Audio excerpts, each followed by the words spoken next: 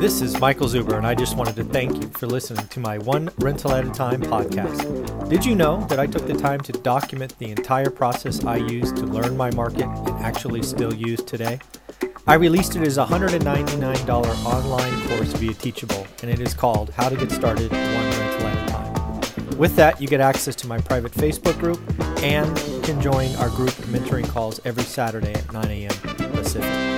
You can find it on my website at onerentalatatime.com. Now on with the show. There we go. All right. Hey, it's great to see everybody. It's another fantastic Friday. I've got Michael Zuber. How are you, Michael? Hey, man, I'm doing great. I really love these Friday sessions. It allows me to look back at the week and go, what were the big things that happened? So I appreciate you. Absolutely. I know that it's interesting because a lot of the conversations Adrian and I have and the masterminds and accountability, there's a lot of references of, hey, did you see the interview with Michael and Barry? Did you see the interview with Michael about GameStop? Did you see the interview with Michael about, forecasting for the California markets and what's going to happen? So thank you for always being a part of our community. So thank you for that. Oh, you got it. No worries. I enjoy it. So let's talk about a hot topic real quick. So the unemployment rate drop. Let's talk about that. What's going on with unemployment? I know you dropped some financial news today about it. Yeah, absolutely. So a couple of things about the unemployment rate. Again, this is something that's been going on for a long time. There are two numbers that really should be discussed, but only one of them are, right? There's the headline number, and it went down to 6.3% for January. That, probably should feel good, right? Because a month before it was 6.7%, right? So going down is good. And that's the number that they're going to be talking about. It's called the headline number. Now, economics speak, that's called U3. In U3, in this environment we are in, the pandemic is borderline, if not completely useless, right? The U3 does not include things like part-time employment, like people who have given up, right? Like moms who have had to choose raising their kids because kids are closed and staying employed. This U3, again, is borderline useless in the environment we are in today. The second number is U6. U6 is far more important to track in the environment we are in for sure, and probably most of the time. It did go down, but it went from, memory serves, from 11.6 to 11.1. So what people need to hear is we really have unemployment over 11%. But I'm afraid what the talking heads are going to talk about is 6.3. And again, 6.3 in the context of the last 20 years is borderline full employment. So it is, it's a number that could be greatly misunderstood. It is, it's just not a good number. It sends the wrong message, in my opinion. Okay. Very well said. Thank you for that. So I think there was a comment too that I just looking out over the last week in your financial news and on your YouTube channel about is the worst behind us? Your thoughts in terms of, are we now in the recovery, not just the K-shaped recovery, which we've talked a lot about. Some people are doing well on the upper arm of the K. Some people are on the lower leg of the K. But overall, we saw California opening up. We see some other states doing similar actions. What are your thoughts? Is the worst behind us? Are we now just going to be in this steady rise? What are your thoughts there? Yeah, so I think there's a couple of things, right? If you were following me 2 or 3 months ago, I told you, what, congratulations, we see a light at the end of the tunnel. The argument's how far away is it? But a light is now to be seen. Where I think we are now is I think you can clearly state, as you said, that I think the worst is behind us. Now, hear me when I say this. I'm not saying there's no pain today. I'm not even saying there'll be no pain tomorrow. I'm saying the worst of the pain is behind us. That still can mean, we have months and months to dig out from where we are. But I think it's fairly certain that the worst of this crisis is behind us. And what I mean by that is we have a lot of good stuff that's starting to pile up and get ahead of us. For example, the infection rates or death rates are down in most of the country. For example, for the first time, I believe vaccinations, right? The people vaccinated are higher than the people being infected. We have a stimulus plan that was just passed under the other administration that is now impacting. We have another 1.9 trillion likely coming.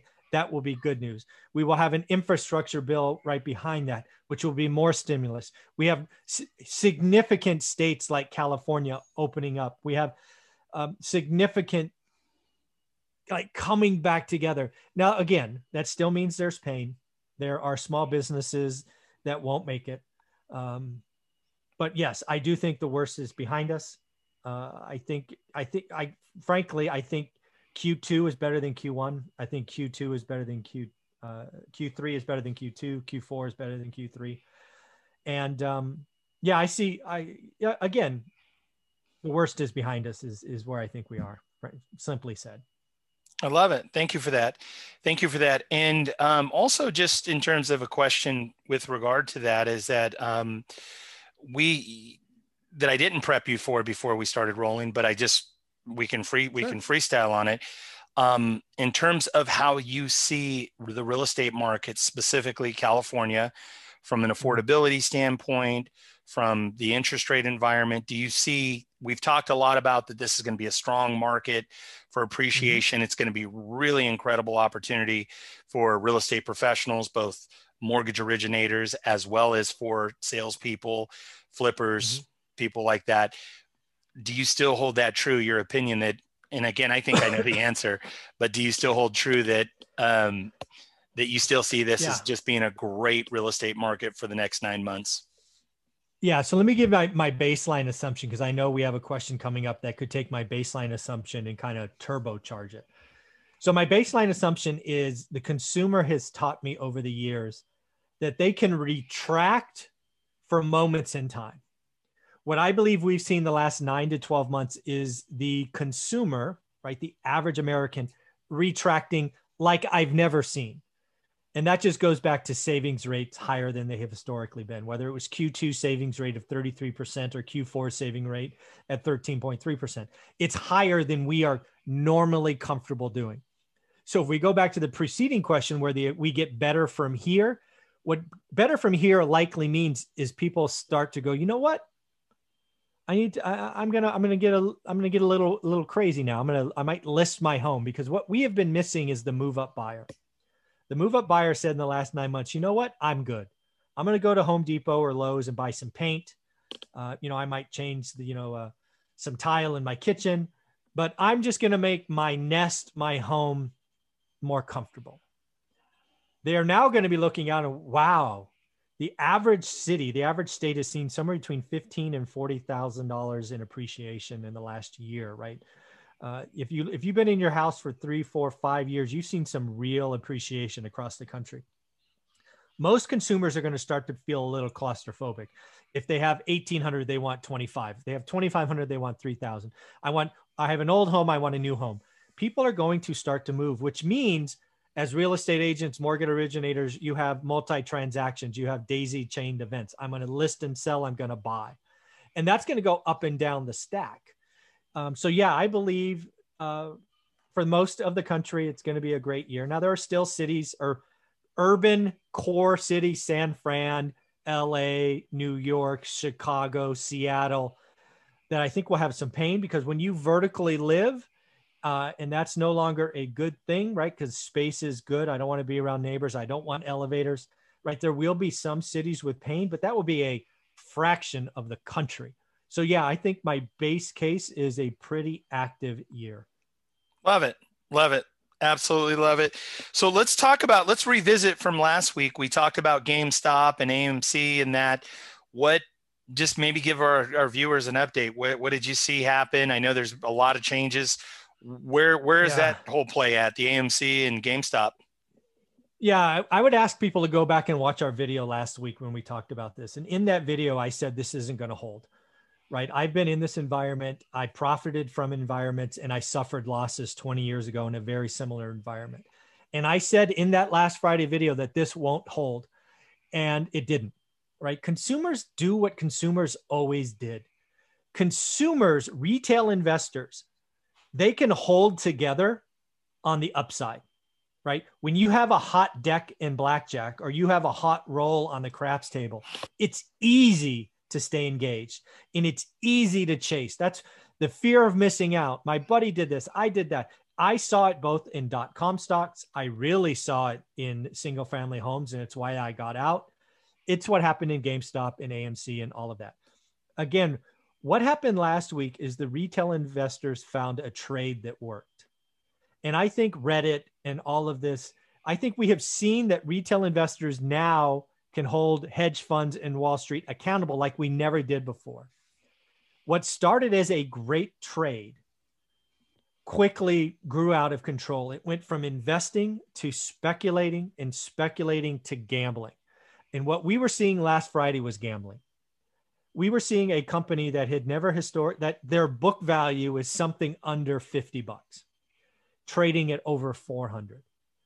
That's not normal. That won't hold. We had AMC, which some companies value, AMC theaters, right? Talk about one of the industries that are just crushed. Some analysts have said their book value is $1, trading north of whatever it was. So again, it was very easy to say that this won't hold. It was hard to say when it would crack, but when it cracks kind of like you expect, right? Once it kind of rolls over and it's the last kind of speculative investment comes in and you can't keep up, then what happens is Wall Street just beats you. Because Wall Street sees it rolls over. They're buying the order flow from Robinhood and all these other players. So they see where it's coming and seeing where it's slowing down. And they just beat you to the downside. And what happens is all the weak hands kind of sell out. And a stock that was over 400, I haven't checked, in the last 30 minutes, but it's now under 80. So that's an 80% fall in a week. And it's predictable. It happens every time. Now it will bounce around a little bit here, but GameStop will go back to its natural price eventually. And it's a lot closer to 40 than it is 400. And what happens is people are going to do a couple of things. And again, I say this as somebody who suffered losses 20 years ago. Some people are going to see this loss and go, I'm never going to sell. I'm going to have diamond hands. This is the new whiz bang word. And that really means you're going to have dead money. Because if you bought at 300, there's a very good chance that GameStop never sees 300 again. You're going to have dead money. It's not going to do anything. Sorry. Yeah. Or you're going to be paper hands and you're just going to sell out and you're going to take your loss. It's unfortunate. Again, GameStop AMC started as a great investment thesis. Kernel of truth, great analysis, was awesome. Then it went speculation. Wow, this trade's working. New people came in. Then what happened is because GameStop became a thing on CNBC and all these other channels, just the flood of investors who did no research. It was just hot. They wanted to tell their buddies they owned 10 or 20 or 30 shares or whatever it was. By that time, man, get the hell out because it's going to crash. And it did. Yeah. 100%. And so spot on. It's funny, and I said this before, but I'll say it again, is that a good friend of mine, almost a family member who works in the construction trades in San Francisco and big projects, was telling me that when all the sports and everything stopped last year because of COVID, a lot of his coworkers who love to gamble and do, a lot of gambling, they all became day traders. So they're all trading stocks at lunchtime and on their breaks off of their, off their iPhone. So it's interesting dynamic, but that analogy of gambling from speculation to gambling is so accurate. So thank you for that, Michael. I want to transition into the next conversation. So two things that we're going to cover. I want to talk about the $15,000 tax credit. Let's talk about what's going on. Maybe bring us up to speed on that. This is, we're going to have to watch how this one unfolds. So the first time I talked about it this for the first time, probably 60 days ago. And I was like, this could be single-handedly one of the biggest policy errors an administration ever made. And I did that based on my experience with the last $8,000 tax credit. The last tax credit, as I remember it, was for first-time homeowners. And I was like, I like the idea. I believe homeownership is good. But oh my God, what are we missing today? We're missing affordable homes. We don't need another reason to take 20 buyers and make it 60 buyers for the one house. That just means people are going to overpay. So I was pretty against it. because I thought it would hurt more people than it helped. As I have read it, and it's still a proposal, I think there's a subtle tweak to this 15K tax credit that could be wildly exciting. And if it lands, I think it will be good for most people and great for real estate agents and mortgage brokers. So let me tell you the twist. What I have read in a couple of articles, and again, it's still a proposal, it's being debated, we'll see if it happens, is anyone who hasn't bought their primary home in the last 2 years could qualify for this. So when you think about that and you think about the market, I've already told you earlier in the conversation, we've been missing the move-up buyer. Yep. Most owners of homes today bought their home more than 2 years ago. Most. I don't know what the percentage is, but it's got to be over 80%. So what that means is 80% of existing homeowners could sell their home, get the 15K credit, and upgrade.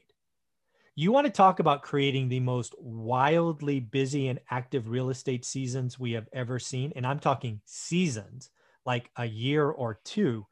This 15K tax credit for anybody who hasn't bought a home in 2 years would unlock a gargantuan amount of move-up buyers. That's what we've been missing. That's what we would have so many more affordable homes. We would have quality differences. We'd have location smorgasbord of things to pick from, because people are people. They want free money.